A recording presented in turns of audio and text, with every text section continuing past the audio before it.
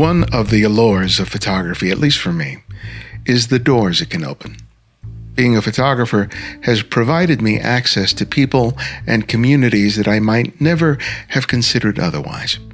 The combination of a camera and my curiosity has gifted me with meeting fascinating people and entering their worlds. And many times, those encounters have been as special to me as the photographs I created. Chris Suspek's photography is all about that. His explorations of subcultures in the areas of music and sexuality have resulted in images that are raw and intimate. His latest book, Leather Boys, gathers images of a segment of the gay community in and around the D.C. area. The story of how he gained access and his process over the years provides some valuable information for anyone taking on a long-term personal project, regardless of the world they are hoping to explore. This is Ibarian X, and welcome back to The Candid Frame.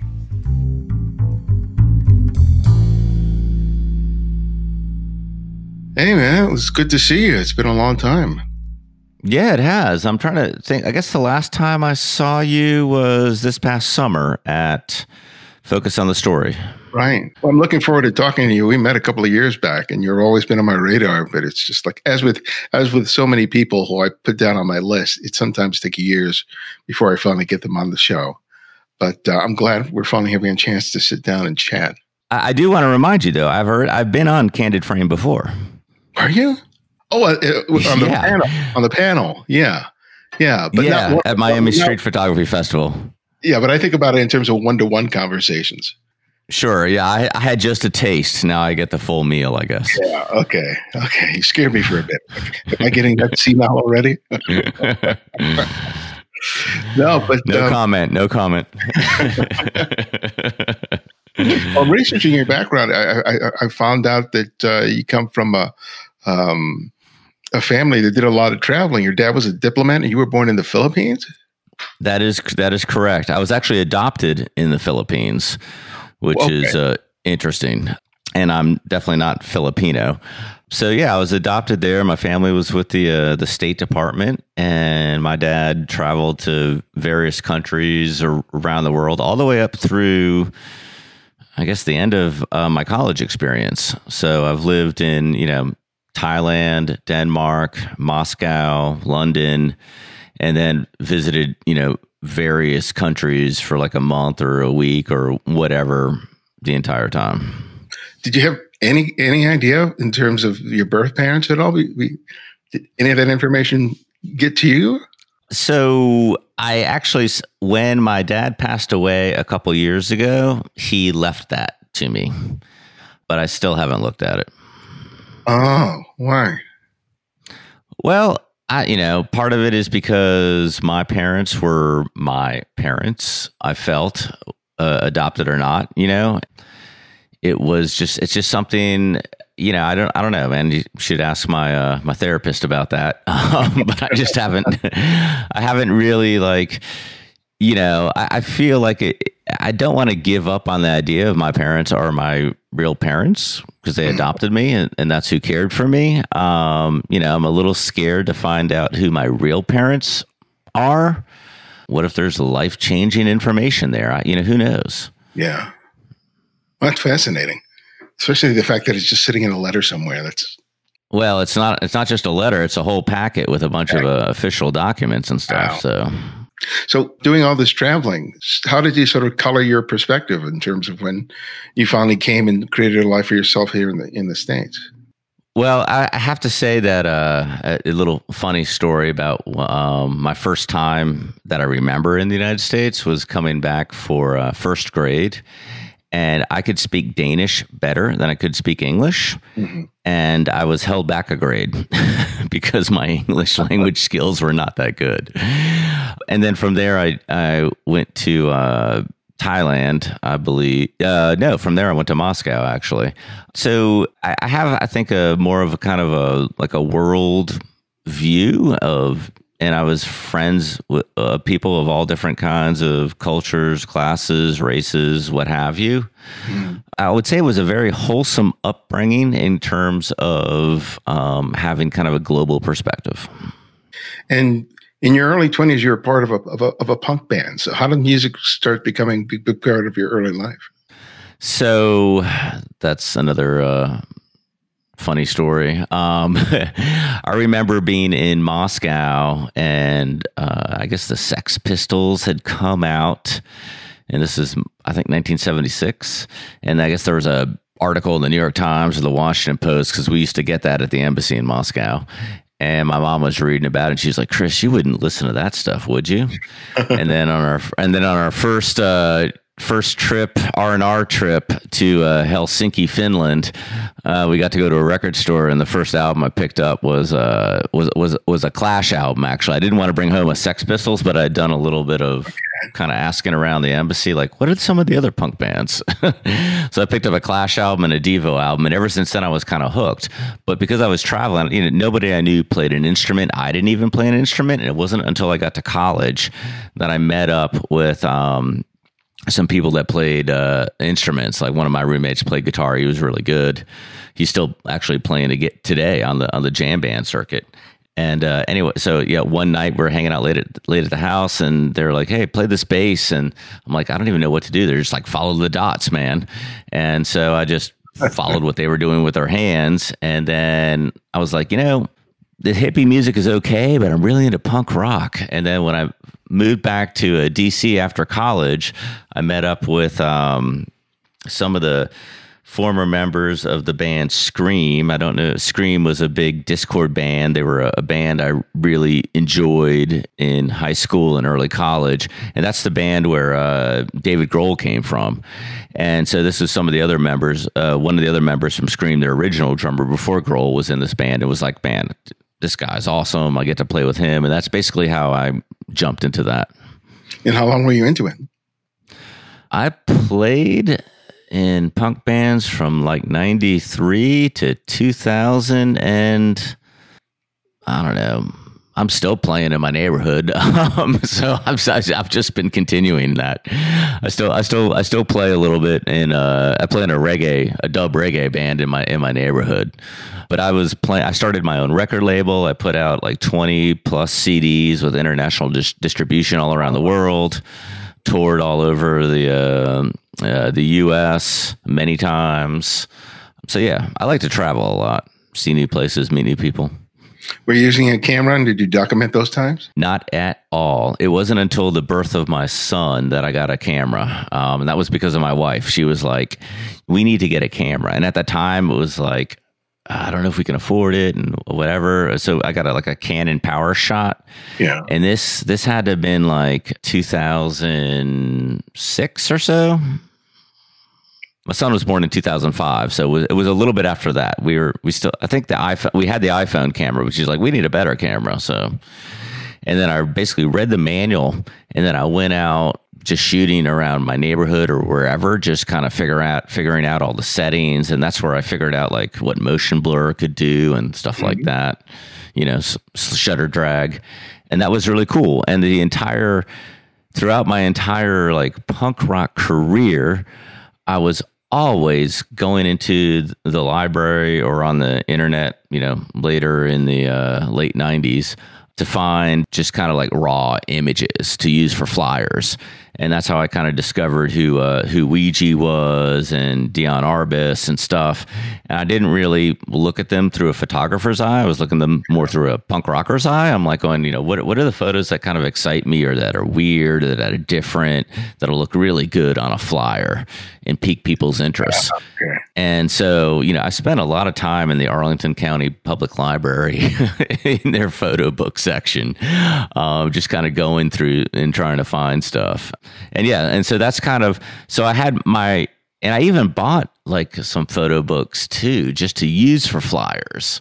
So it wasn't until I actually started working a camera, I was like, hey man, I could probably make photos like those guys did in those books. So how do you go from taking pictures of your son, Strummer, whose name I love, and start getting into photographing, street and especially subculture? So first things first, I got to give my wife credit. Strummer was my wife's idea for a name. So how I got from photographing the street and subcultures from that is because as I mentioned, this kind of like punk rock background and making flyer art and album art and things of that nature, I just kind of had an in for subcultures. I had an in into the punk rock scene, and even though I hadn't played in it in a while, like me going to shows or to squats or whatever, people in the DC area know who I am. So the fact that I was bringing a camera in was not really, they were like, oh, all right, you got a camera, cool. And that was about it. And then the street part came about because I was just kind of trying to learn how the camera functions. I would go out and because a lot of the stuff that I would use for flyers back in the day were kind of like, protest or war or photojournalism kind of stuff. I was always looking to see what the protests were. When are the anarchists protesting? That kind of stuff. And I would I would kind of search for that stuff and then go seek it out. I've always kind of been interested in, because I was definitely part of a subculture, and I know subcultures have their own codes and ethics and rites of passage and all of that sort of stuff. It's just something I just, through growing up in that scene and being familiar with what a subculture is. And within the punk world, there's a lot more subcultures. There's skinhead subculture, there's the rockabilly rocker subculture, there's the mod subculture. There's all these music subcultures that kind of even fall under the umbrella of punk rock, if you will. So you said that you bring or you take a sort of street photography sensibility when you're photographing the clubs and these different subject matter. Explain that a little more. And if you can give me some examples that kind of illustrate what that is for you. All right. So when I was out, just kind of basically learning my camera and shooting on the streets, trying to kind of recreate basically the work of people like Ouija. He was the one I was most familiar with at that time. He's the one that I knew by name. Other people that I knew about, but not really. I started posting stuff on Flickr, and then I started getting a lot of people liking it, and that's kind of how I got introduced into street photography, because people were like, "Oh, you're a pretty good street photographer," and I'm like, "What is street photography?" So I started kind of researching it, and then I learned about like Hardcore Street Photography, that group on Flickr. It's probably one of the more popular ones, and then a bunch of other groups. And we used to have these kind of critiques where you would like submit a photo to a message thread, and then some would come on and tell you basically why your photo was terrible, and you'd deflate yourself and crawl back into your hole until you were brave enough to take out the camera again. But because I was really interested in, why do people think these photos are good? Because I would struggle, especially with something like Alex Webb. I was like, I don't understand why Alex Webb is considered good, or just other folks. And I would just go out and educate myself. I'd buy their books and start reading articles and, critical essays about it. Then I discovered like Aperture has this great line of kind of, I don't know what they call the line. It's something like their photo literature series or photo philosophy series, where you have, great folks like Fred Richtgen or Gary Badger. There's a whole host of people that write about photography, and these books have no photos in them. They're really kind of about the philosophy of photographs, sort of like an extension of what Roland Barthes did with the camera Lucida. So I would actually go and read these books in depth that had actually very few photos in them at all, but it was really more about kind of like the psychology and the philosophy behind photography. And from that's how I sort of learned like the aesthetics of, what makes a street photograph good, or what makes a photo memorable, or why a photo is important. And so I really applied all of that to my own practice. Yeah, and I find that the photographs that you create when you go to these clubs and these spaces are far more intimate than a lot of the street photography is. Because even though you're photographing strangers, there's a proximity that you can achieve in these venues, as opposed to normally photographing a stranger on the street. And you use a wide angle lens, you use flash in a way that might be a little more obtrusive on an open street.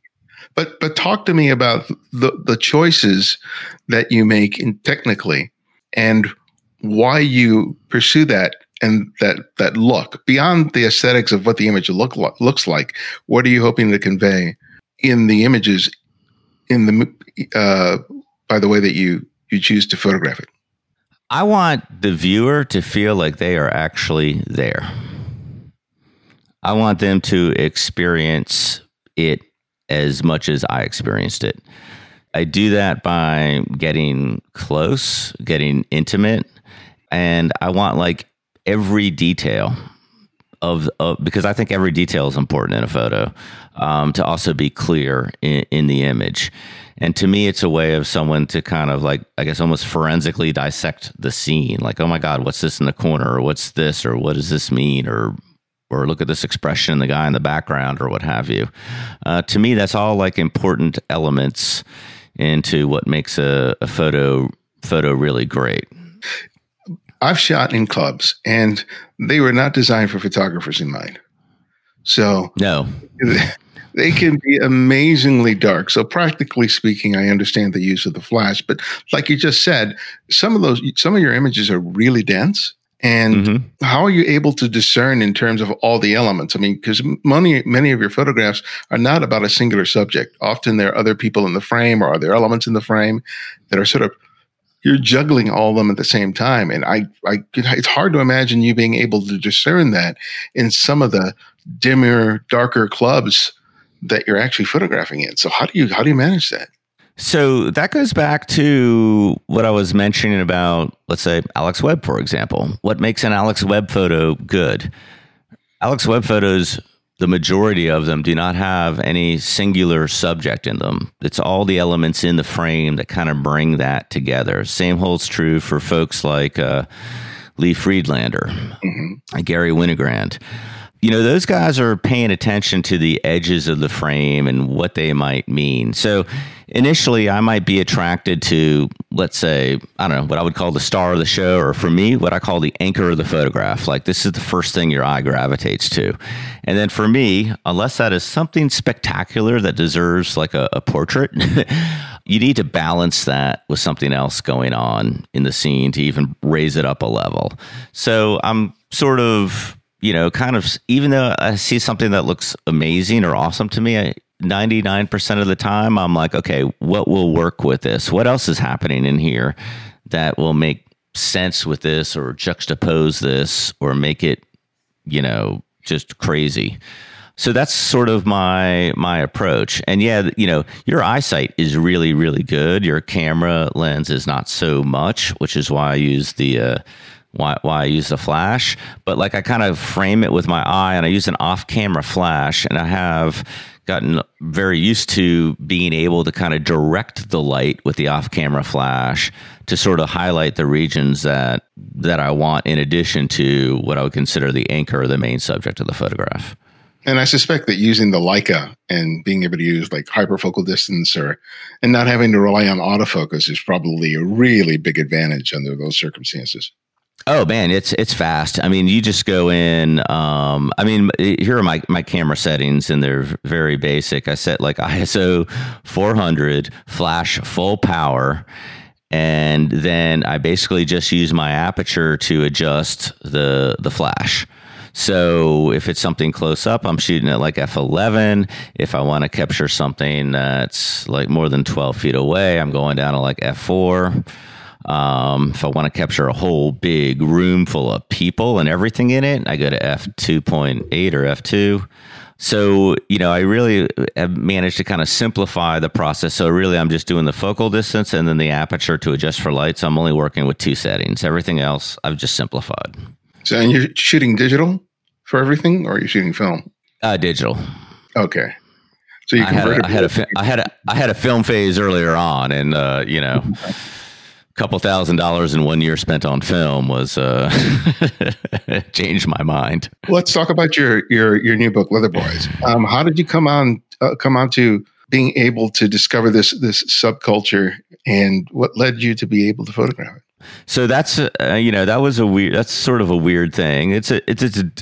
So I was I guess it was 2013. I was just doing street photography in the Chinatown area in Washington D.C.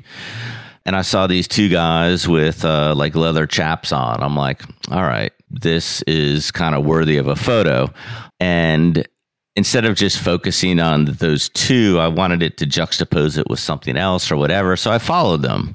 And then 5 or 6 blocks later, without finding an opportunity to make a good photo work, they went into this hotel. But the hotel that they went into, there were people outside smoking cigarettes or hanging out. And these people were just wearing, I don't know, like leather trench coats and jock straps, or it was just bizarre. I was like, what the hell is going on here? So I walked into the hotel and went down the escalator, and it was like basically, and this was at like 3:30, 4 o'clock in the afternoon. And the whole place was just packed with, people in all kind of like just bondage outfits, all guys. There was not one female there. And I was pretty much intimidated right off the bat. I mean, I had the guts to go down the escalator and into that throng of people, but I took maybe 3 or 4 pictures, but I was so intimidated by it. It was just kind of scary, but I was like, you know what, this could be really, really interesting to shoot, because it was basically just, I felt it seemed like this was a whole scene or world I knew nothing about at all. For me, it was just kind of interesting to go explore and to see, like, what makes these people tick, what gets them excited, what are they into. So the following year, because this turned out to be a festival, this is called the Mid-Atlantic Leather Festival. I had this gay friend of mine, and he said, yeah, I'm into that stuff. I'm like, well, will you go with me? Will you go with me to this hotel? Will you go to me to the Leather Fest, please? I need someone to hold my hand and feel safe with. He agreed and brought me there, and he brought his boyfriend at the time, and we just had a great time. And they were like, they just had so much more insider stuff into the culture that really allowed me to understand, like, kind of how to approach people, or when it's cool to take a photo or what have you. So basically from that experience, I basically learned, a couple things. And then later on, after the next year, turns out the guy that runs the whole thing is a Leica and photography enthusiast, and he goes to the Leica store in DC, and I met him, and it was like, oh yeah, Frank runs that festival you like to shoot. And so, like, knowing him, like, gave me even more confidence. So, now I just feel free to go down there, without any inhibitions, and just photograph.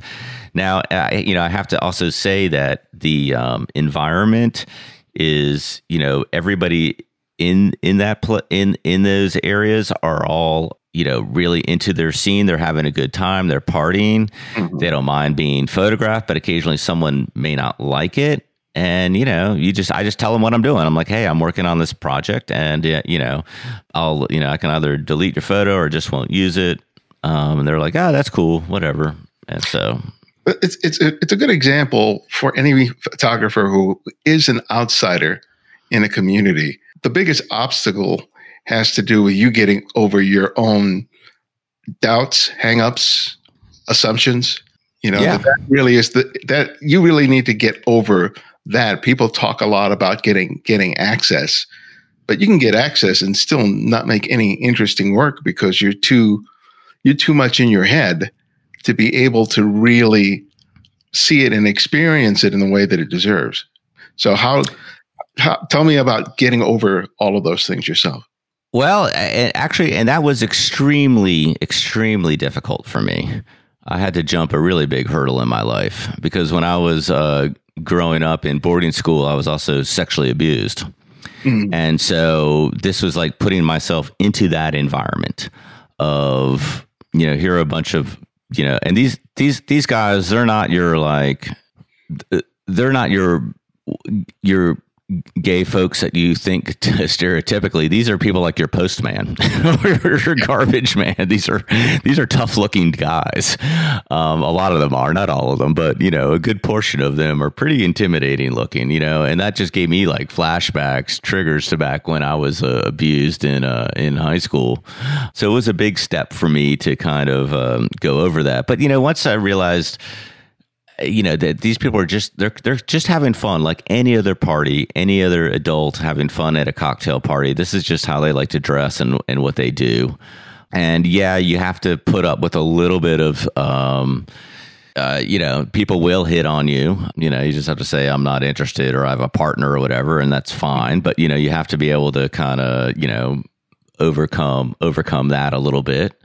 But at the end of the day, it's almost like no different than if you went to go photograph like a fish show or something. It's like It's its own culture. They have their own thing.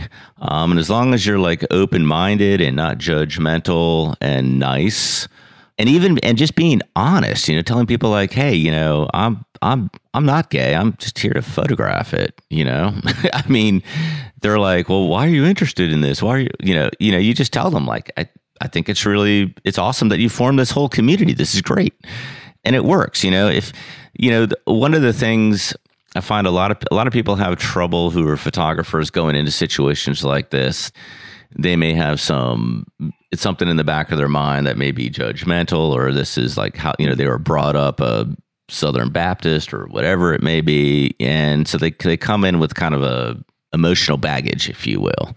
And it's just, you need to just let that go and just see it for what it is. I mean, it's really no different than a church service. I mean, I can't believe I'm saying that, but essentially, I've been to some Southern Baptist churches, where they speak in tongues and all of that. It's really not that much different. Yeah.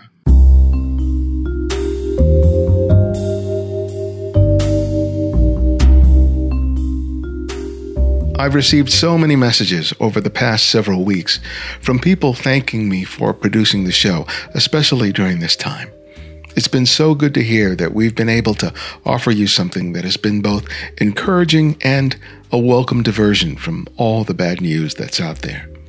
It always means so much to me to know not only that people are listening, but that I'm playing a small positive role in their lives. I love these conversations that I have with photographers each week, and I'm so thankful that they continue to mean so much to you even after 14 years. It's incredibly gratifying. And if you feel the same way about The Candid Frame, you can support our work here by becoming a financial contributor. Join our Patreon effort, and for as little as $5 a month, you can help us to continue providing you and many others these great conversations with great photographers. Sign up today by visiting patreon.com/The Candid Frame. Thanks.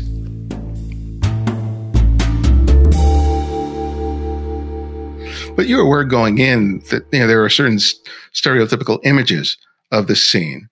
So in terms of how you photographed and what you chose to show later, how did that sort of temper how you worked? Well, the main thing I did not want to turn it into was pornography. So that was really at the foremost of my mind. If you notice, there's not one real penis, if you will, in the book. There's fake ones, but not real ones. My goal was to kind of document the people, the scene, the environment, the camaraderie, the quirkiness, the weirdness, everything, but where your mind kind of takes you to immediately when you think of that. To kind of just give a like a at the end of the day, people that go to that sort of thing are probably like, yeah, hey, I'm going there to get laid. And as a photographer, I'm going to, I'm going to be able to shoot naked people or whatever. But my goal was to stay away from all of that as much as possible and really to kind of get a fuller picture or story, if you will, of just sort of all the sort of stuff that goes on. It's, if you look at some of the images in the book, there's, one I particularly like of this guy trying to get into this like latex vest that is way too tight for him. And he has two people helping him get into it. It's like that to me is more interesting than if he was having sex. That was my main goal was to not kind of go there photographically. But it's fascinating that when photographers are photographing cultures that really delve into sexual attitudes, sexual practices, it's especially in the States. I really can't speak for other cultures, but it's like there is this sort of magnetic curiosity about it. But there's also, I think, a certain level of fear that people feel when they see these things. And I think it's an interesting tension that's created because, we were raised in a culture where our sexual desires and fantasies are things that we've been taught we keep secret, that we don't divulge unless it's with an intimate partner.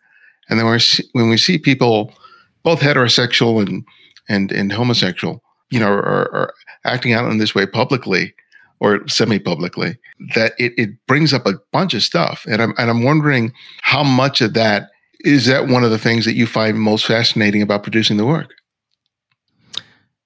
I find it, to be challenging for people to view. There's several folks that have seen this that are totally turned off and get very irate about it or just make fun of it. And then, there are other folks like, it's amazing that you're able to do this. It's sort of a split thing. But you're right. We're brought up in this kind of Protestant culture.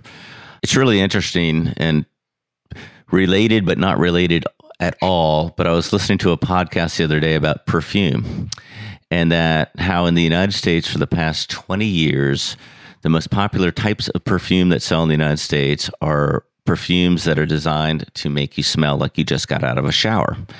And if you go to France or other places in Europe, they prefer more funky perfumes or perfumes that create more of a desire.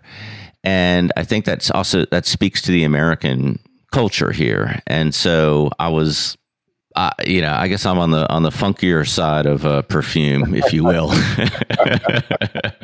is where I'm going with this. But if it challenges people, good. Photography is not safe. I don't think. If you want to produce work that's memorable, it needs to challenge and to provoke. One of the things that I noticed about the work is it seems that scene is largely dominated by white males. I didn't see much in the way of blacks or Latinos or Asians there. Is this a really distinctive white male subculture, or do the other minorities are involved in a completely separate? So no, there is a subgroup of African Americans that participate. In fact, they have their own fashion show there. But yeah, it's not as large. Most of it is white, homosexual males. And you don't, not many Hispanics, although there are a few here and there. And there's an occasional woman who I feel sorry for because they pretty much get ostracized just for being there. Yeah, so that is true. So this is interesting that you bring this up because there was another project that I've been working on called Faith, which is about these gay African American males that are very religious. And that started around the same time. And through them, I've learned that there is a real there is a real undercurrent of discrimination within the gay scene between African Americans and white folks. In fact, one of the reasons why I pursued this Leather Boys thing because I was trying to understand the difference between gay African Americans and white African Americans, because I was also at the same time photographing that community as well. And what did you learn as a result of exploring both? When I initially got involved in this, and they're both such random ways that I got involved. Basically what I thought going in as a white straight male was that, hey, everything under the rainbow flag is hunky dory. It's all peace, love, and what have you. And then when I was, photographing the people for my faith project, when I would go out, I'd meet up with them at bars to show them the work that I did from the previous church service or party that I attended or what have you. And there were occasions where they would get charged twice as much for a drink than I would, or they would not be allowed in the bar for what they're wearing. And I'm like, dude, I'm wearing a tank top. What do you mean no collars? Or what do you mean you have to have a collar to come in here? How come I can come in, but he can't? Because he's in a t-shirt. And then also I know from those folks that, like a lot on like gay dating apps, there are a lot of folks have no, they'll just put like, no blacks, as their preferences. So it's a little bit disgusting, if you will. So I was kind of curious about that as well. But that's really not the subject of the Leather Boys book. Yeah. When you're outside, for me, when I'm outside of a culture that I'm photographing, I'm always sort of hyper aware that I am an outsider. Mm-hmm. I'm trying to get it as right as I can, but I know that there's likely going to be, certain things that I'm just not going to pick up on just because I'm not part of this. And as much as I make an effort to research or talk with people, I'm always worrying, is there anything that I'm missing or that is impacting the way I'm choosing it to document? Or do I have a bias that is not necessarily leading me to make a stereotypical image, but a bias that is leading me to miss something that's important? So tell me about that sort of thought process when you're photographing these. So yeah, that's always kind of in the back of my mind, but I also think you can't really think. When you're doing the actual act of photography, I don't think that should allow any of that should allow you to get in the way of getting like a good picture or what you're doing. I think that sort of thing is important when you're editing it later, right? When you're analyzing it later, like, when you have to think about, is this representing these people in an honest way? Or is the way I shot this bringing my own baggage to the photo? And I think, so that's a little bit of a challenge. But the more you kind of just hang out and get to know people, I have people in the scene are like actually friends of mine now. I can talk to them on a weekly basis or what have you. So I feel, part of that community. When you do something for like 7 years like that, you feel you're sort of part, and they've accepted you. You feel like you're part of that community. And what's the reaction been to the work? Well, so far everything's on pre-sales right now, right? So no one's really seen the full object other than you, I think, at this point. I've just kind of been leaking stuff out to promote it, but the reaction's been really, really good. So in DC, there's this website, Brightest Young Things, and they're like a pillar of the queer community here, and they've been featuring it a lot. This past week, they've been promoting it like three times, and they also reached New York City and stuff. So that's been really kind of cool. Within my usual network of photographers, I would say it's kind of split. Some people are like, "Oh, that's cool that you did that, but I don't want to see it." People are like, "Oh, I can't wait to see it." But I do get a lot of people are like, "Oh, that's great that you did that, but that's not my thing. I'm not interested in it." So. Okay. So from what I've heard, you're trying to produce 4 books within a finite period of time. This is one of them. That is correct. Yeah. So tell me about this. I mean, usually people are working on just trying to get 1 book out. You're trying to get out 4. Tell me about why and what's the process that you're going through to put these out. So the reason why is I've been shooting for quite a long time, and I've just been basically collecting images. When I started doing photography, I guess like most people, you're learning about the camera. You're not really sure what you're interest are photographically. I mean, you might have ideas like I want to do this project or whatever, but it's really only over time where you get to, when you're looking at your own work and you sort of see, I guess, representations of your subculture, of your subconsciousness in print on the screen in front of you. You go like, yeah, I like balloons a lot. Why do I always photograph balloons or whatever it might be? Yeah. I photograph a lot of balloons. That's why I bring it up. And then I've been kind of just like messing with the stuff all along and just kind of piecing it together. And this is, these all seem to work together. I started with that faith project that I mentioned earlier was something that I definitely wanted to be a book. And I approached several publishers, and basically everyone that I showed it to were like, yeah, we want to definitely publish this, but you need to raise the money. And I was like, I'm a photographer. I'm not a fundraiser. I don't want to start a Kickstarter. I don't know the first thing about getting a grant. And I was like, you need $70,000 to make this book. You need $30,000 to make this book, or whatever it is. Mm-hmm. And as someone coming from the DIY punk rock scene who put out their own CDs and records, I was like, you know what? I'm going to see what it really costs to make a photo book. Obviously, as someone who's doing it off their laptop in their home doesn't have the same costs as someone with a brick and mortar office and people that are hired. But so there's a lot more costs with that. But I was like, if I just do like limited run, special edition things and just keep it like that and do it myself, I could probably pull this off. So that was sort of the inspiration, like not wanting to go around and beg other photographers or friends or people that like my work to like donate money to a Kickstarter. I was like, you know what? I'd rather just go, hey, I have this product and it's ready to go. Will you buy it? And I just felt it just feels better to me than going, hey, fund this and you'll get an extra print here or whatever. It's kind of, and if it doesn't make it, then I guess you get your money back. And to me, that seems a little bit deflating. I was just like, I'm just going to take the risk and I'm going to research it and, find out where to print it.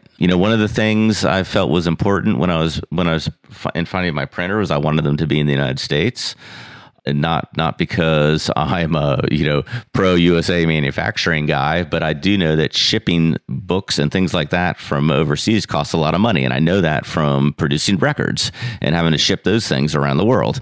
So it's like I'm sure there's a really good printer in the United States. They might be more than the printer in Istanbul or wherever. But you know what? Their shipping is going to be a lot cheaper.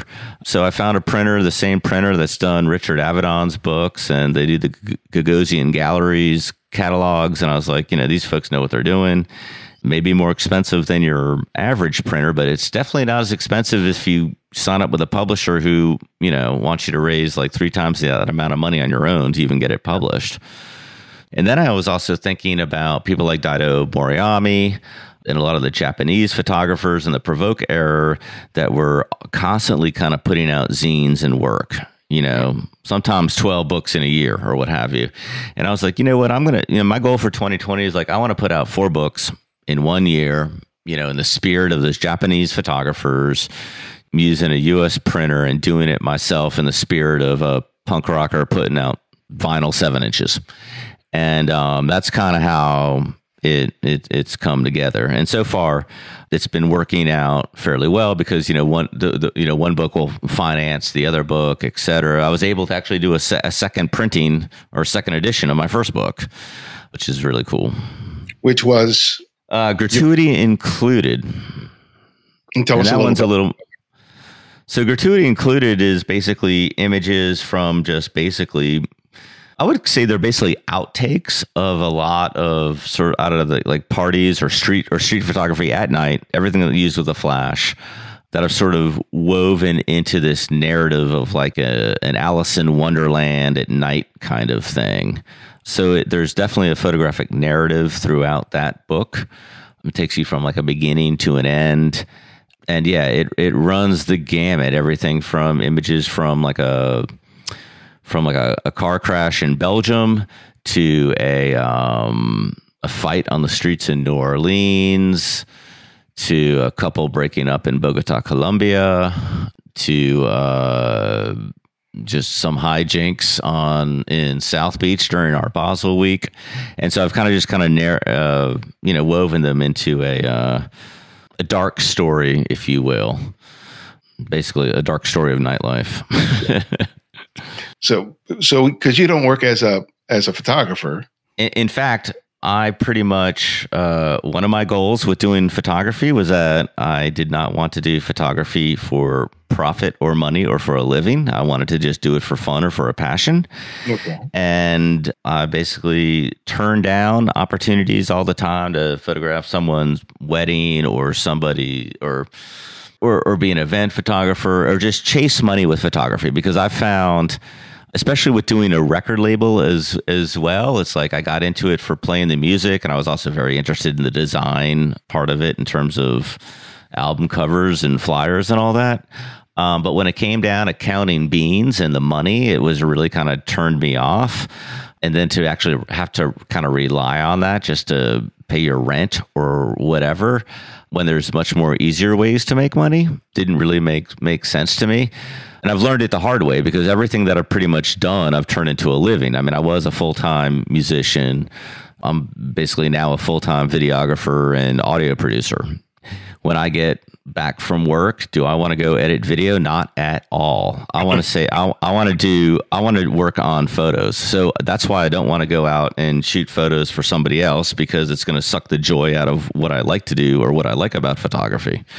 So I've been really adamant about that. And I think that's actually really paid off, because I've actually been able to be true to myself, to my photographic vision, what I want to do with photography. And I'm sort of, I'm in control of that. I don't have to go do something I don't want to do with photography. I only do what I want to do. That's a big advantage to that.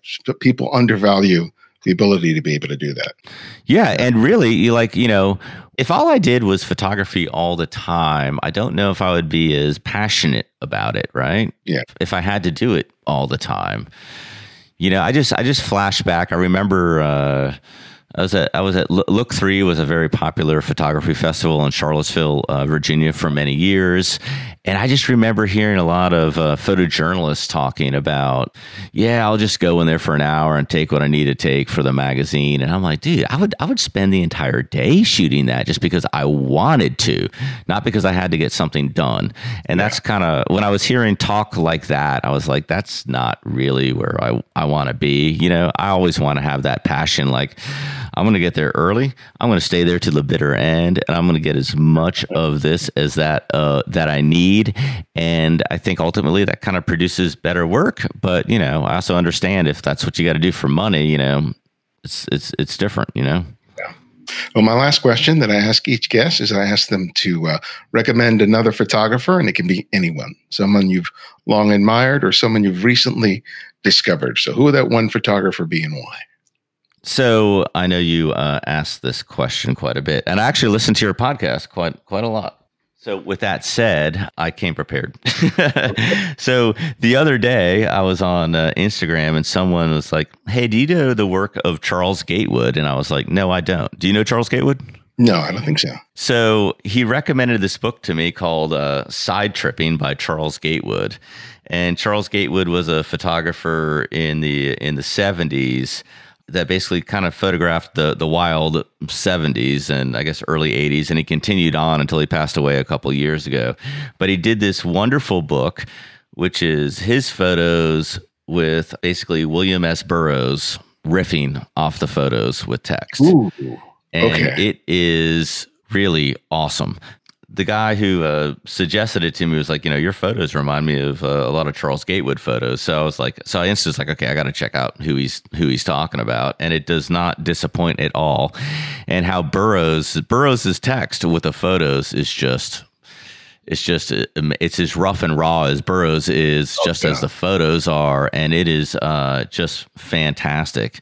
The cover of the book is a little misleading, but once you actually get into the book and start reading the text of Burroughs, it is fantastic. It is a real gem. I've gone through it like 3 times. I just got it like 3 weeks ago, and I've read it like 3 times, cover to cover. I think you're making me spend more money again. Yeah, it's really, really, really good. It makes me want to get someone like William S. Burroughs to write about my photos. It's just like it's just a really interesting take on. You get a great genius writer to work with great photographs and riff off the photographs. I think it's a good recipe for something special. Cool. And before I let you go, you had mentioned I guess Italy or something, because I know you teach, or what's I know a lot of things have been put on hold this year, but is there anything you want to share with us that may be coming up? It's self-promotion time other than the book. Other than Leather Boys, which is available for pre-sale now at chrissuspect.com, I will be a guest for the virtual London Street Photography Festival, where I'll be doing a talk about Leather Boys and I guess the 4 books in a year project. And then who knows if this will happen or not, but I do an annual workshop in Mexico for Day of the Dead at San Miguel de Allende, which is awesome. And that'll be in late October, November. And then fingers crossed, we'll have another Miami Street Photography Festival, and I'll be able to go down for that. I'm part of the festival. So yeah, cool. That's what's on tap for now. And hopefully those taps run freely. Okay. Yeah, I hope so too. Okay. Thank you so much. It was really fun talking with you. Yes, this has been fantastic. Thank you very much.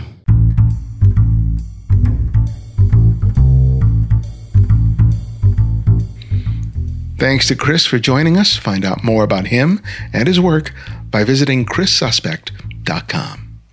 If you want a chance to win a brand new Fujifilm X100V, submit some of the images that you've taken at home over the past weeks and months to a photo contest that I'm involved with in conjunction with Fujifilm America, DxO, and VBug. The theme of the contest is Your World Right Now, Light, Shapes, and Moments. And just like it says, we want to see what you've created while you've been at home. Find out more by checking out the show notes or visiting the website. I look forward to seeing what you've made. If you're a devoted listener and subscribe to the show, write a review on whatever service you listen to podcasts. Those reviews have led people to take a chance on our show and allowed us to grow. You can also subscribe to our YouTube channel and our mailing list. On the YouTube channel, I offer critiques on images submitted by TCF listeners like you, while the mailing list keeps you updated with all TCF events, including workshops and more. Sign up today. And remember, you can support the show by contributing to our Patreon effort or a one-time or recurring donation via PayPal. Thanks to Ray Agrini for his recent contribution. We also provide a series of ebooks on photography available for purchase on our website. It's my way of sharing my experience and knowledge for making great photographs and another way for you to support the show. And if you have found that you can't find every episode of the show on whatever service you listen to podcasts, download the Candid Frame app, which is available for both Apple iOS and Android. And because of your generosity, it's free to download and use. No additional purchases are required. The Candid Frame's audio engineer is Martin Taylor, who you can find at theothermartintaylor.com. The show's senior producer is Cynthia Parker, and our music is from Kevin MacLeod, whose royalty-free music can be found at Incompetech.com. And this is Ibarionex, and this is The Candid Frame.